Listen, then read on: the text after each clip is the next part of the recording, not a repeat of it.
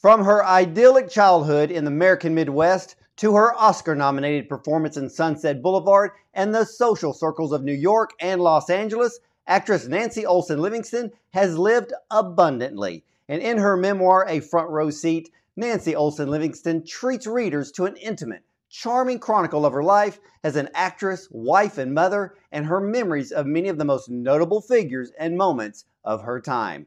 Entertaining and engrossing, A Front Row Seat interweaves Livingston's life with her observations of the artists, celebrities, and luminaries with whom she came in contact. A shout out to the 20th century and a treasure for readers charmed with the golden era of Hollywood. So, ladies and gentlemen, let's welcome our very special guest, the one and the only Nancy Olson Livingston. Welcome, Nancy. Thank you. Thank you very much. Well, you're very welcome. I want to kind of start off from the very beginning of your career, and I wanted to know, how important was it for you to actually obtain a college education before setting off to Hollywood to pursue acting? It's interesting. I think that, first of all, I had so much fun in high school and in college with the performing arts. And I was given the opportunity to play so many roles in so many different eras that it gave me a sense of where we are in the world and where we were. And it's interesting. When I think I realized how important that was many years after I had a career, because in college, I played all kinds of things from Shakespeare to Tennessee Williams, and everything in between. But I also studied science, geography, psychology, so that I had a sense of where these emotions came from and how they were abused or supported. And I had a sense of just the world and people living in it that helped me play these various roles. I honestly want to say to every young person who wants to be an actor or an actress, please get as much education and as much exposure to the arts as you possibly can. That is some very wise advice. And, it kind of reminds me of having conversations with today's generation. Sometimes you can't really hold a conversation with them because they don't read. I mean, you were a reader and a studier. I'm always a reader and a studier.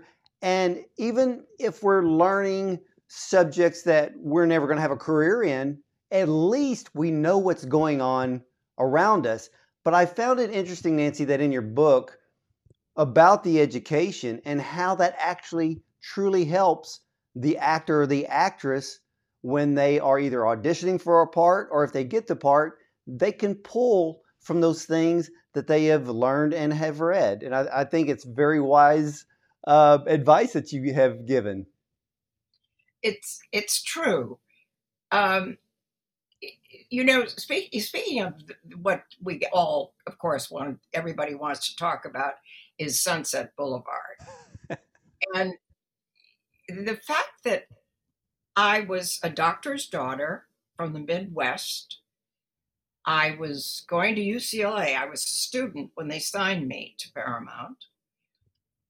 Billy Wilder had a character in Sunset Boulevard, Betty Schaefer. Betty Schaefer was an aspiring writer. So he wanted somebody who was not only a beautiful starlet on the lot, but he wanted someone that sounded like they might be an aspiring writer. It's how I spoke, how I used the language. And it's interesting that I certainly knew who Billy Wilder was, and I would visit the set or the studio whenever I could. When I had a class off or an afternoon off, I would go and I would observe and kind of rotate around the lot, and always ended up with a commissary for lunch. I wanted to sit next to the writer's table because their laughter just was incredible. They all told jokes. And I tried to get to listen to them.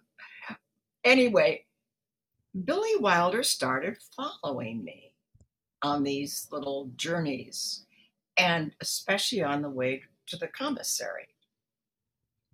And he asked me, what was it like growing up in Wisconsin? And what is it like at UCLA? And I realized that the reason he cast me in that role was because you might believe that I perhaps wanted to be a writer. And I think that's a brilliant way of casting, by the way, to get to know somebody and get to know who they really are.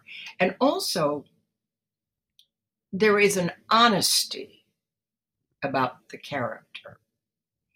And I must share something, which I've also written in the book, that my nickname in college was Wholesome Olson. So there was a feeling of character. And he appreciated that. And he was brilliant at his directing, casting, writing. He was incredible. He truly was. Well, when you played Betty Schaefer, and I understand that part of the story is you actually wore your own wardrobe. Well, that's another thing. Edith Head, who was a friend, she was wonderful. And she kept designing things and putting clothes together, saying this is what she should wear in this scene, et cetera, et cetera. And Billy would say, I like what she wore yesterday when she visited the set. Now, I did not have a great wardrobe. You know, I came from Milwaukee to UCLA. I didn't know where to shop. I didn't have time. But I put myself together as best I could. And that's what Billy wanted. So I had to wear my dreary old clothes. Well, how much of Betty Schaefer was actually Nancy Olson? There was a part of Betty Schaefer, which, by the way, there's an oddness to it because it doesn't fit quite with Betty Schaefer. But Betty Schaefer, there's this, the scene that is constantly talked about is the back lot where Bill Holden and I take the walk from at night, and I share with him the fact that my father was a grip at the studio, and that my mother was a seamstress, and that I had this burning ambition to be a part of it. And that was Audrey Wilder. That was his wife, or about to be his wife. And that's her background. So it was interesting. Also, by the way, in that scene, I say that I wanted to be an actress and first, and that I had my nose. They did a test and they said, we don't like your nose. And so I said, well, I had my nose fixed. And he looks at it, Bill Holden does, and he says, nice job. And I received letters for years. Who fixed your nose? Oh my goodness. Nobody fixed my nose. My nose was my nose. But isn't that great though? Because you played the part with such realism that even those that watched the movie, and we know the movie is a movie, it's not a true story, it's a movie, you're playing a character, but that really shows me that when people pay attention, they become a part of the movie, they become part of that story, but then they start believing the things that are in the movie. And yes. I think that in a way, all those letters, that's a great compliment. But also, I received a postcard like 5 or 6 years ago, and I'm very old, as you know. And it said, you still smell like freshly laundered linen handkerchiefs. I said, what? It's the line that Bill says after nice job, the nose. He leans over and he says, you smell like freshly laundered linen handkerchiefs, which again describes the wholesome Olson. Absolutely. Now, what was it like to be nominated for an Oscar for Sunset Boulevard? Uh, it was an amazing honor. I knew that I was not going to win when I looked at the other nominees, but just to have the nomination was a gift. And my life was so busy at that time. I was married to Alan J. Lerner and Lowe, and I lived in New York, and I was back and forth to Hollywood. And by the way, I decided on that giant, huge room that we filmed in, that was, the walls were 3 feet deep. The door, when it stopped, when it closed, it sealed the rest of the world away from you. And you lived from 9 in the morning when we started shooting until 6 at night with your makeup man, your hairdresser, your wardrobe woman, your assistant director. You had an hour off for lunch, and you waited for your turn, and then you filmed, which was kind of interesting. But I sat there and thought, I feel cut off. I'm a prisoner here. What's happening in the rest of the world? I worked at that time 6 days a week. So I had Sunday off. And my friends at UCLA were treating me a little differently because I was, quote unquote, an emerging movie star. And I didn't have time to be with people and share with people. So I made up my mind then. And I also, by the way, looked at all the other wonderful stars, the women stars of that time. Who was happily married? Who had a lasting relationship like my mother and father? I decided I did not want to be a movie star. Wow. But I could not stop. Once, I told Paramount I did Sunset, and then I did a movie with Bing Crosby, who I was much too young for. And I then did 2 more pictures with Bill Holden, one of them Union Station, which is kind of remembered. And I said and none of them had been released, including Sunset. And I said, I think I don't want to be here anymore. I'm going to move to New York with my new husband and have a new life. They cut off my salary. It didn't matter. It wasn't that much. And by the way, I never saw my salary, because when I was under 21, when I was signed, it was put into a fund by my parents. My allowance was the same. I drove the same car. Please. And I said goodbye. And then when I married in 1950, in the fall, I married in March of 50, and I'm turning 22. And in the fall, Sunset's released. And the reviews, this is the greatest film ever made. This is an amazing historic moment in filmmaking. It went on, and Betty Schaefer will never be forgotten. And my phone started ringing. Paramount, my agent, it was almost impossible to stop it.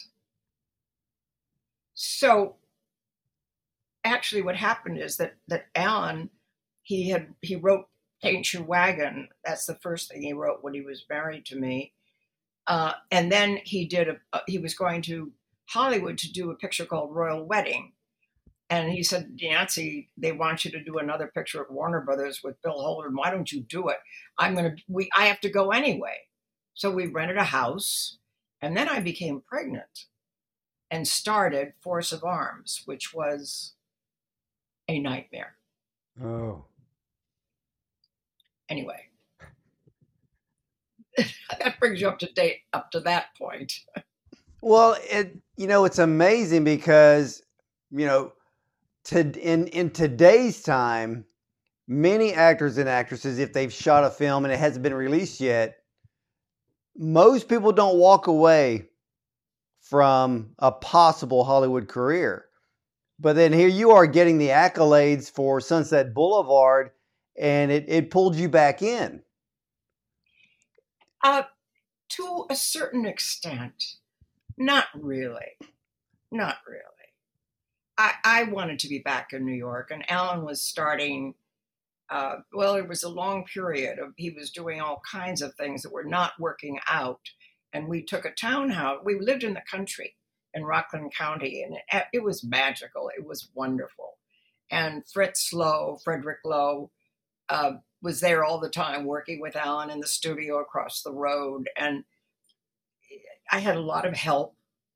And now I had a baby girl. And I did not want to go to Hollywood, please. Anyway, I remember we took a townhouse in New York for fall season. And by now I had 2 little girls. And Alan, I'd written about, had not written he tried with other writers. He left Fritz. He left Fritz many times. And Fritz always said, I will never forgive him and never come back. But Alan, one morning, sat on his bed, on the edge of the bed, and started to weep. And I went over from my side of the bed to put my arms around him. And he said, Oscar and Dick, Rogers and Hammerstein, were working on Shaw's Pygmalion.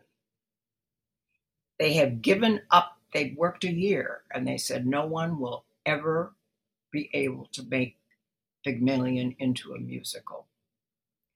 And he said, I know what they're missing.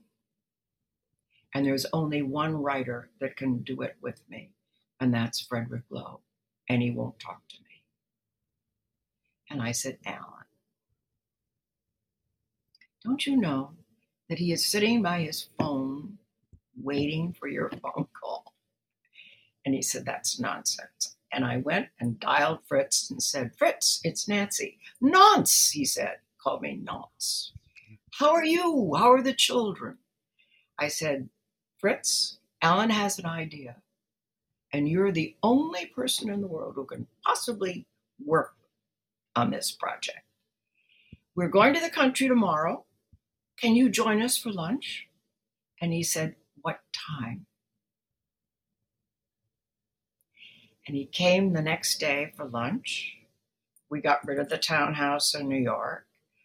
Fritz said by 5 o'clock, he'd rented the house at the top of the orchard, the little house, called his mistress and said, come and join me. And for a year, I sat there and watched them write My Fair Lady. Well, that's my next question, because I know that My Fair Lady was written, of course, by your first husband, Alan J. Lerner, and he wrote the book and the screenplay as well as the lyrics for the musical. Now, he started out by writing the book and adapting the book of Shaw for the theater, and then took that and adapted again for the motion pictures. Well, then after you read it, and in your book, Did you feel that My Fair Lady was going to be a hit? Oh, yes. I was the first person to hear every song. And they were on such a high, such a roll of creativity. I mean, it was exciting. It really was. You couldn't possibly. Well, as a matter of fact, I did do a movie in the middle of that because by this time we were now in New York City. We went back to New York and bought an apartment. And there was a major studio right below us, which we had a little stairway that went down. And there was another huge piano that Fritz worked on with him every day. And they were in the middle of it. And I got a call saying, will you do this role in Battle Cry at Warner Brothers opposite Aldo Ray? And you only have to work for 3 weeks because it was various stories with different people. And they said, we're going to condense your story and have you work just with your role. And I said, well, yes, I'll do it.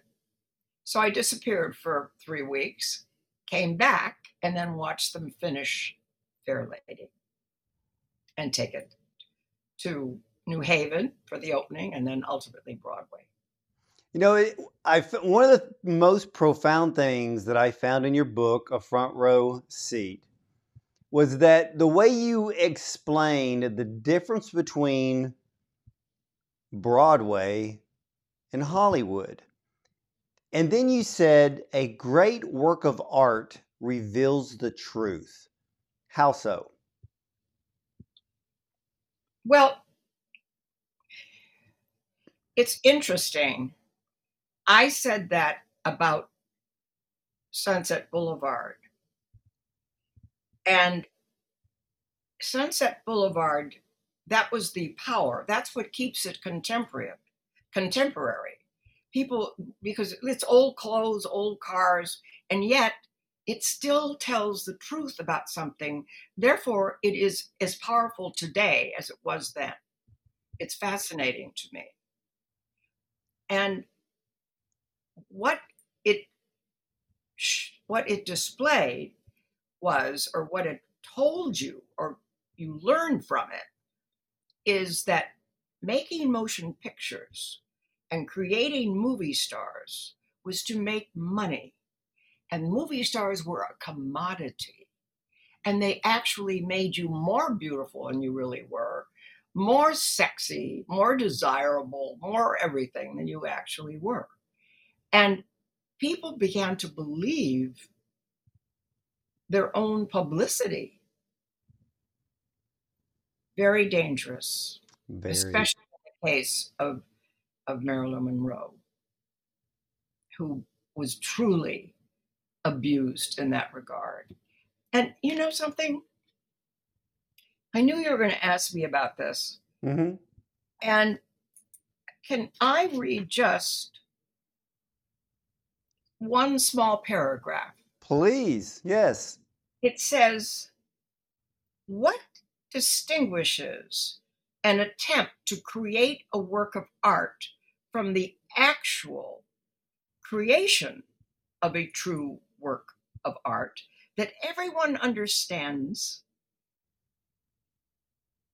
That everyone understands. What distinguishes that?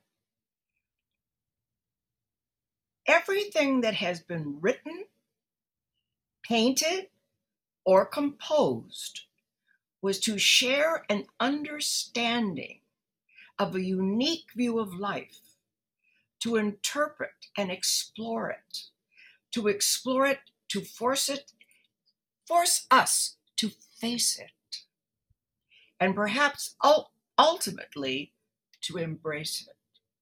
In other words, a great work of art reveals the truth.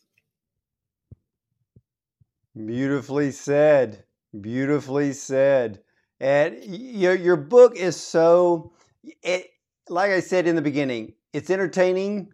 You get engrossed with the stories, but your book just pulls us in. And I love the fact that there's still so many people out there that love the golden era of Hollywood.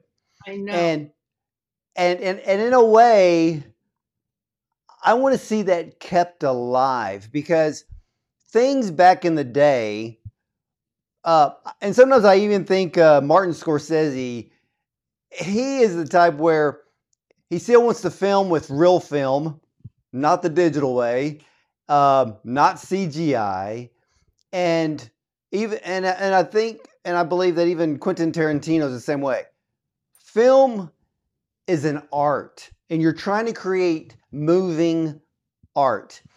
And with your book, from film for an actor or actress, with film versus Broadway, which one really tests the actor?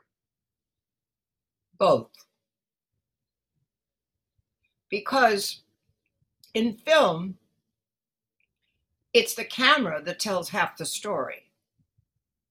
You don't go to a bookstore and buy a movie script, but you buy a great piece of theater, a Shakespeare, a Moliere, a Tennessee Williams. It's literature. And it's through there's this proscenium, which is over there. Now in Sunset Boulevard, I mean, down there, 50 miles away, you can have an actor share something that's obviously hurting, and he doesn't have to tell you how it hurts. The camera can move in and take a close-up of one tear going down your cheek, and it tells the whole story. And Billy Wilder understood that.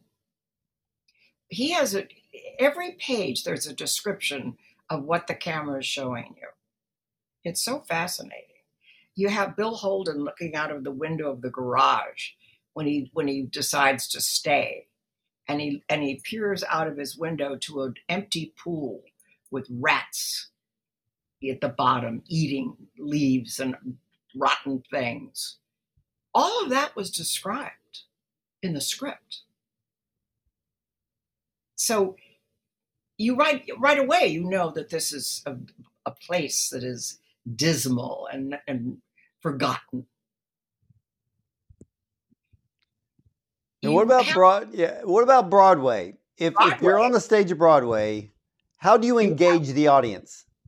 You have to then tell the story from the actor and from the writing of what they're feeling, what they've just experienced. As a matter of fact, Billy Wilder, when Andrew Lloyd Webber did his own theater musical, Billy said, it was my movie in a permanent long shot. There you have it. I read that. And are you amazed at the differences between Hollywood during the golden era where an actor or an actress was signed to a 5 or 7 picture deal, and I presume that it was just one salary for the whole lot, versus now where an actor can get paid 10 to 20 million for one picture? Is it the actor holding the studio ransom, or is it the other way around? The golden age of Hollywood is gone. Motion pictures don't interest me that much anymore. In my time, the studio owned the writers. For instance, my brother-in-law, Jay Livingston and Evans, they worked at Paramount under a salary. And if Bing Crosby needed a song about Christmas, they would hire Jay and Ray Evans, his partner, to write a song. And it would be, what's the famous one about Christmas? Anyway, Que Sera Sera is another one that they've written. They had 3 or 4 Academy Awards. And in other words, the studio said, we own the writers, we own the musicians, the people who are writing the score, the composers. We own the people who are writing the songs. We owned the directors. At Paramount, there was uh, Billy Wilder as William Wyler, as well as Billy Wilder. There was oh God, what's his name? Did all those horrible films with big major Cecil B. DeMille. Oh, There was Hal Wallace. There were major producers who were all under the auspices and had a salary from Paramount. So that this really worked because Billy Wilder, Bill Holden was already under contract. So he said, I'm going to use Bill Holden. I'm going to use that young girl, Nancy Olson, et cetera, et cetera. And so things were more creative. They were more thoughtful. Today, you're paid, 20 million because your name is going to make the picture make money. And then all the other pieces fall apart as far as I'm concerned. yeah. And I mean, the quality of movie making today, I'll say the quality of the stories, let's just say they just simply suck, because back in your day, that was true storytelling. And even back then, even with directors, they were still learning. They were still learning the camera shots. Besides filming inside of a studio, if they were shooting a Western, I mean, just the whole process. And now everybody wants to make movies with a big budget, but they always take the cheap way out in actually creating them. But Yes. We could talk forever about that. But I understand that you starred in 5 Disney films. So what led you to your working relationship with Walt Disney? Well, I was in Mallorca finishing a summer vacation, or it was the beginning of August, and I was going to pick up my 2 daughters who were with their father and their stepmother, and then go back to California because I was living in New York, but to be with my parents and spend the rest of the summer with the governess and the 2 children and me at the Oceana. And my parents lived in Brentwood Park, and we could have the rest of the summer together. And I got a phone call that said, Walt Disney is on the phone, wants to talk. Well, I thought this is a joke. And he said, Nancy, this is Walt Disney. He said, we are making a picture called Pollyanna. And he said, we're spending much more money. We have spent the money on our the cartoon, not the cartoons, but the Sleeping Beauty. But he said the film is we disregard it, and we are now concentrating on making our films first rate. And he said we have nothing but stars in this picture. He said, we have this young girl, Haley Mills, we have Jane Wyman, we have Carl Malden, we have Adolphe Menjou, we have Agnes Moorehead. He went on and on that every part in the entire play was somewhat a star. And he said, we want you. And I said, well, when are you starting shooting? He said, the last week in August. And he said, you'll be about 4 weeks. And I said, well, I was going to go back to New York with my children to put them back in school the second week in September. But they can go back with the governess and I could finish. This is kind of working out. So I said, I'll do it. And I walked on the Disney lot for the first time. And I experienced something so unusual. It was like when I worked at Warner Brothers and Paramount and briefly at MGM, these were big cities. This was a small town. And that was the atmosphere. It was clean. Everybody said, "Hi, Nancy. Hi, Walt." Everybody called Walt Disney by his first name. The Grips. "Hi, Walt." It was a different culture. And I enjoyed doing it. I finished the film. I went back to New York, forgot about it. Then I got a call in the spring saying, "We're doing something called The Absent-Minded Professor. We are very proud of this script. Fred McMurray is going to play the lead. We'd like you to play opposite him. And we'll send you the script and you can tell us what you think." They sent me the script and I was kind of enchanted with it. I thought it was, if they could pull it off visually with anti-gravity, I thought this will be interesting to do. And again, it was the summer. I was bringing the children to California and staying at the Oceana. And so I did it and went back to New York. And I, by the way, it's kind of a minor classic, The Absent Minded. You should, if you ever, have you seen it? I've seen it. I saw it when I was a kid. Oh, didn't you love it? I loved it. Back then, I loved all the Disney films, and not just the cartoons. I love the actual movies that Walt made. Yes. Oh, they were magical. He was a genius. Oh, absolutely. He truly was a genius. I mean, his Pinocchio, and Snow White was one of the first films I ever saw when I was a little girl, and I have never forgotten it. When Snow White dances with the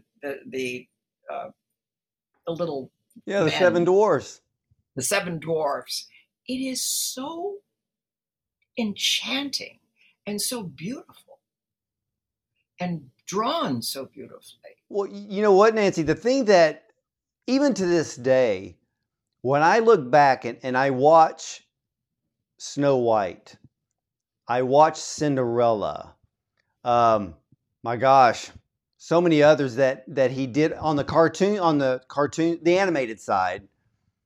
And I think of the time when they were actually created. And you look at them still today, and they are the truest sense of cinematic art. Because even today, if an animation is done, it doesn't have that magic. It doesn't have that flow, that smoothness. That here are these animators and these writers and flipping pages and gels trying to get the characters to come to life. And then when it is put on film, even back in that time, it puts me in awe of such what Walt Disney did and created, and the talent and his imagination. He was amazing. Truly. And you if you ever have an opportunity, if you go to San Francisco, visit the museum, because it talks about the beginning when he was beginning to experiment with Mickey Mouse and some of the earliest drawings and where his imagination and artistry took him to. What's also interesting about Walt Disney is that he was from the Midwest. There was something very Midwestern about him. And there was a limited sense of the world he was a Republican, a staunch Republican. And that bothered me. Most artists, it's interesting, that I have known, and I've known many of them, were Democrats. Yeah, and they were. Be Democrats. And they'd be Democrats today, but not Walt Disney. Interesting. Very interesting. Now, The other thing that I want to ask you is because your second husband, Alan Livingston, and what a storied career he had as president of Capitol Records, signing the Beatles, signing the Beach Boys. And I happen to be friends with the manager of the Beach Boys. And I found it so fascinating. My gosh, a whole book could just be written on Alan's career and the people he made superstars. You know, it's so funny because I was talking to my daughter and she loves the golden era of Hollywood and she loves music history way back in the day and so we got into a discussion about your husband Alan Livingston and I said, you know, reading her book, Alan had the eye, he had the ear, he could see things that other people didn't see. He took chances on people that people would disregard, like Frank Sinatra. And we looked at that and compared it to today, where you have people like Simon Cowell, for example. But Alan had something that even today no one has. He had the ability, the skill, the eye, the ear to find these people. And when I read in your book that he literally saw Nat King Cole as a soloist, I was like, oh, wow. That is just the most amazing thing ever. And what was it like having Alan Livingston as your husband? Well, speaking of Nat King Cole, uh, Alan had nothing to. He was he began doing artists and repertoire, but he was not producing the Cole the trio. And Nat played the piano, and he occasionally sang various phrases. And Alan heard immediately that he could sing, and could be a real star. And so he went to Nat and went to the producer, and Nat said, "No, that's impossible. You're crazy." So Alan said, "Look, let me find a song for you, and just once try it." And so he found Nature Boy, and Nat did not care for Nature Boy, so on the other side of the record. He did The Greatest of Them All, which was about God. And that was what he thought would be the hit. Everybody turned the record around and listened to Nature Boy. And from that moment on, he was one of the great single stars of Capitol Records. He really was, and amazing. Still one of the greatest voices in music.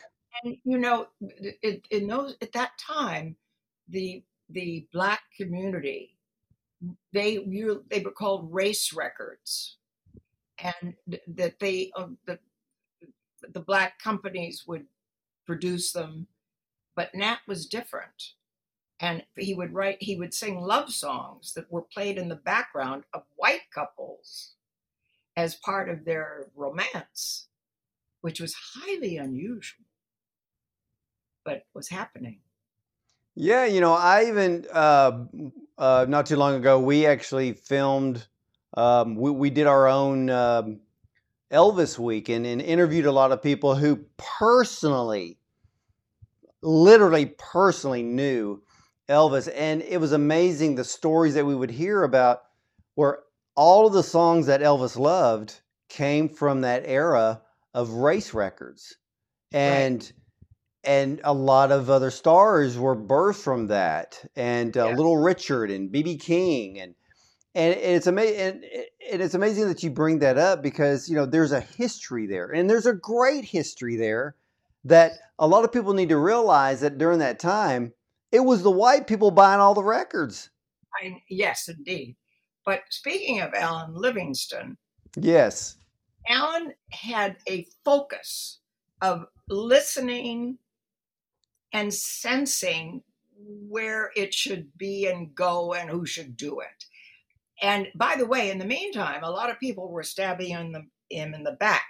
So, because he was so focused and so successful.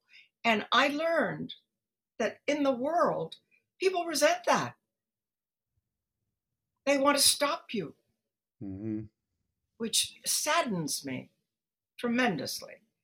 Anyway, one day, it was shortly after we were married, Alan never came home for lunch. But he called me and he said, Nancy, I want to come home for lunch today. And I thought, what?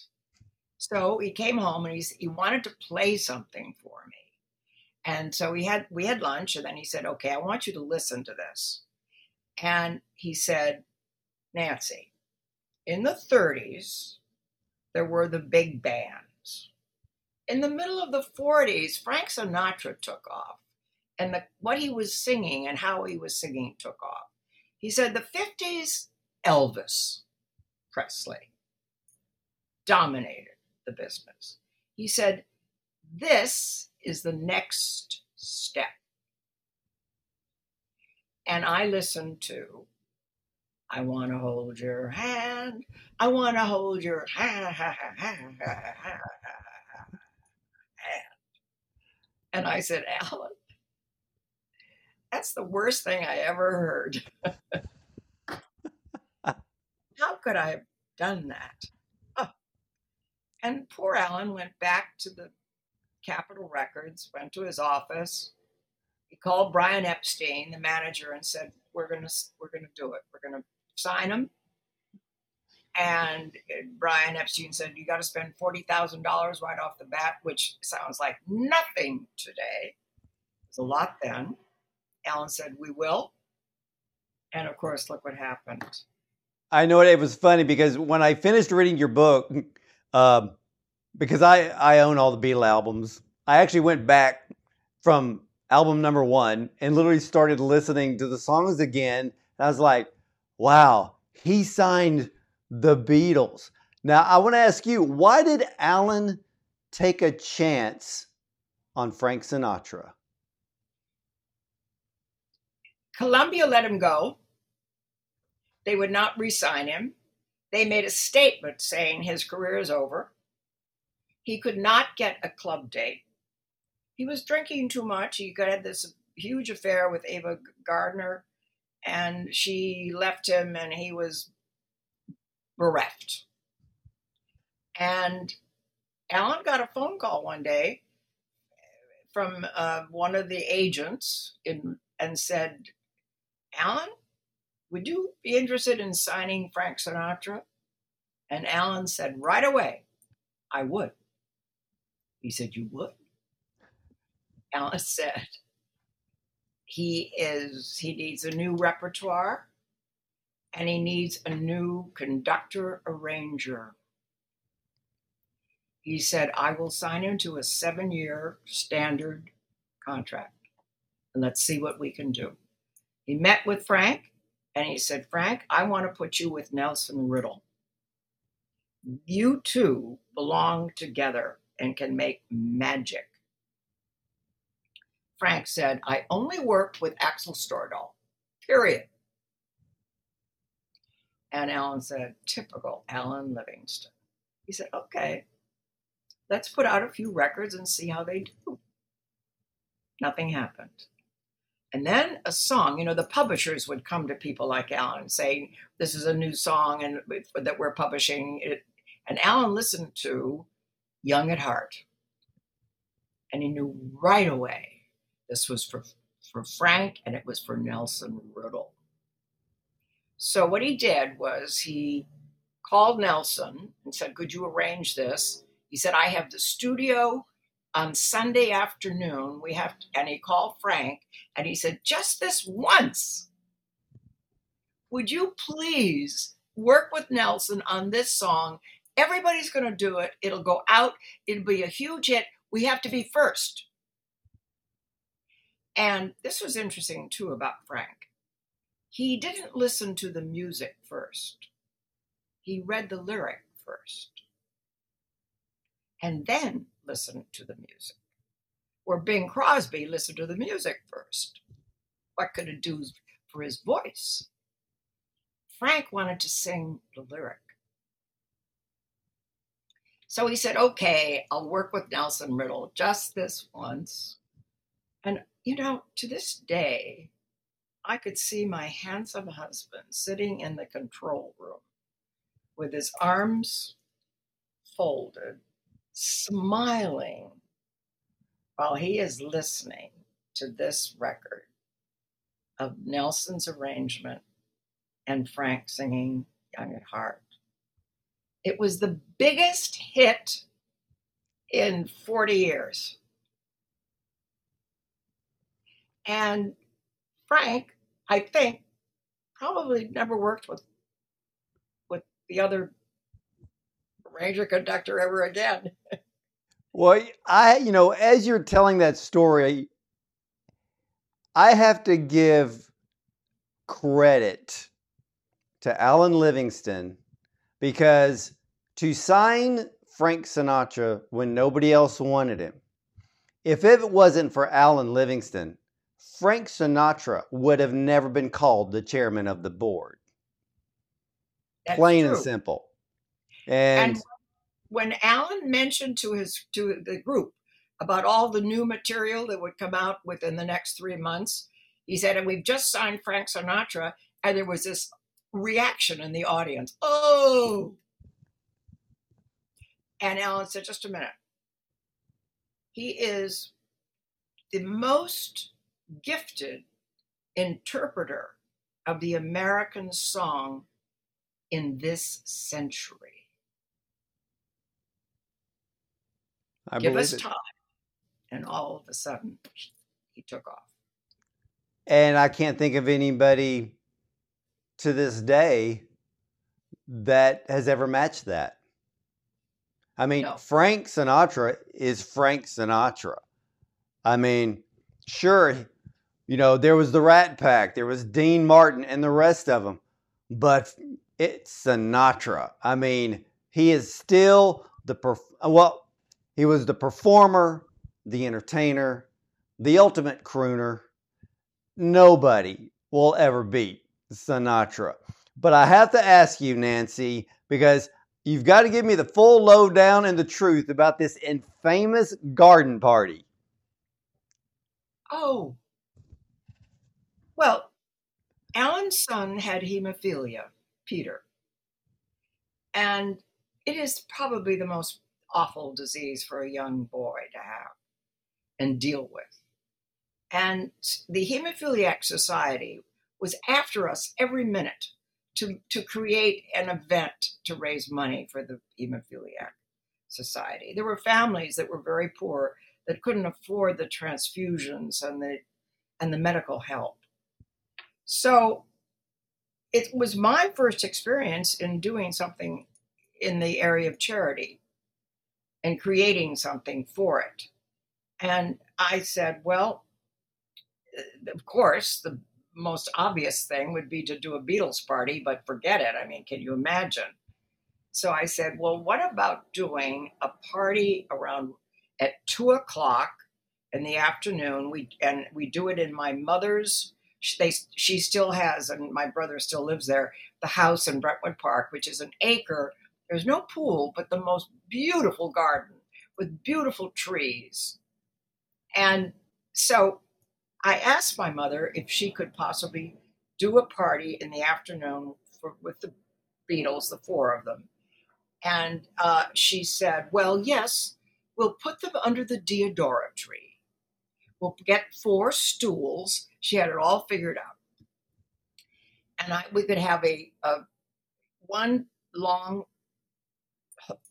table with lemonade and cookies and a chance to go through a receiving line and meet the Beatles. And the invitation would be personal from Alan and Nancy Livingston and would be our friends. Now, I forget his name.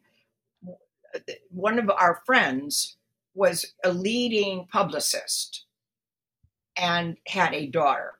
And I knew his wife very well. Isn't that awful? No, Linda. that's okay because I'm trying to figure out how in the world you kept all of the But fans anyway, away. I Lauren Cowan. we invited them, and and he called Alan and said, "Look, can I invite some of my clients?" And Alan said, "Send me their names, send me their addresses, and we will send a personal invitation to them."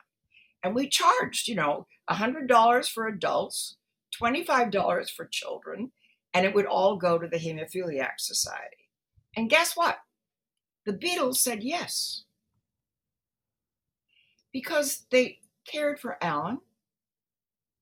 They understood who he was, and they trusted him, and they knew that they would be protected. It would be in the afternoon, and they said yes, they would do it. Imagine. And Brian Epstein, he sent $10,000 to the Hemophiliac Society. Anyway, it's a long story. You have to, getting a limousine was impossible because they said, "Oh, we're going to take the Beatles somewhere, forget it. Our car will be demolished. We will. Alan said, "I will pay for it." They said, "No, we won't have the use of the car while it's being fixed." He said, "I'll pay for that as well." So he got the limousine. The Beatles arrived.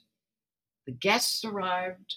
Nick Dunn's daughter had a picture was taken of each child going through, and they were shown in the lobby of Capitol Records, and the families could go and order them of their children going through the line. Wow. And there's a picture of the Nick Dunn's little girl curtsying in front of John or Paul, maybe, whichever, curtsying. And Nick had that photograph in his living room framed hugely on the wall until the day he died. Well, did you have a favorite Beatle? Paul became a friend of ours, and where we could have dinner with him alone occasionally. John was difficult. We were saddened when he was murdered, but he was a strange but very gifted writer, lyric writer. And Ringo was fun and easy and very accessible. And George was quiet and shy. Yeah, I think you explained them perfectly. And Nancy, my goodness, you have a million stories.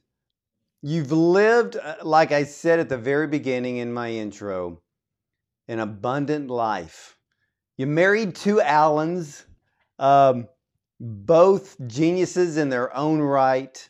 And ladies and gentlemen, you have to get the book, A Front Row Seat. And see, you can see all my tabs here from reading and researching here.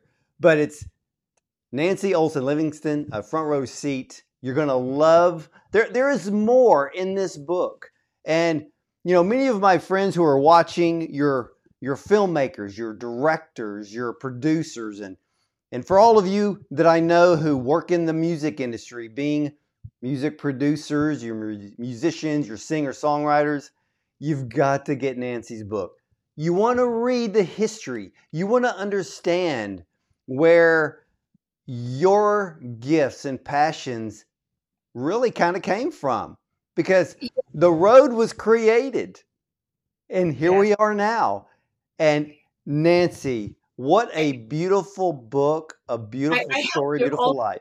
Yes. Thank you. But I have to remind the readers that I reveal a story about Jack Kennedy, and I was with him the night he was inaugurated at Joe Alsop's house. That in itself was an amazing experience.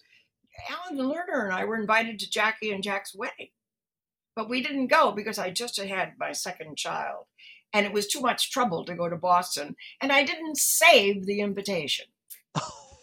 Oh my goodness. Wow. Anyway, that in it's just that story and how Jack was the night he was made president is interesting. Yeah, and again, ladies and gentlemen, you can go to Amazon.com to buy Nancy's book.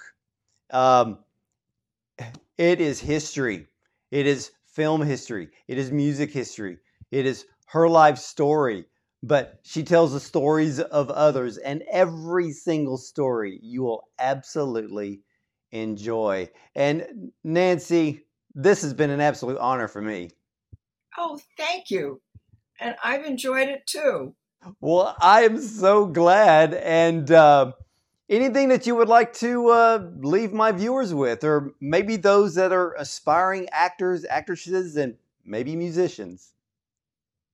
Oh, if you are an artist, keep going. Do what you do best. Enjoy it. And be generous about it. There you go, ladies and gentlemen. Wise words. So if you are a creative type, take that to heart. And remember, always be generous with your gift. Nancy, I want to thank you for being on my show. And ladies and gentlemen, you have to stick around because I will be right back with more. Thank you.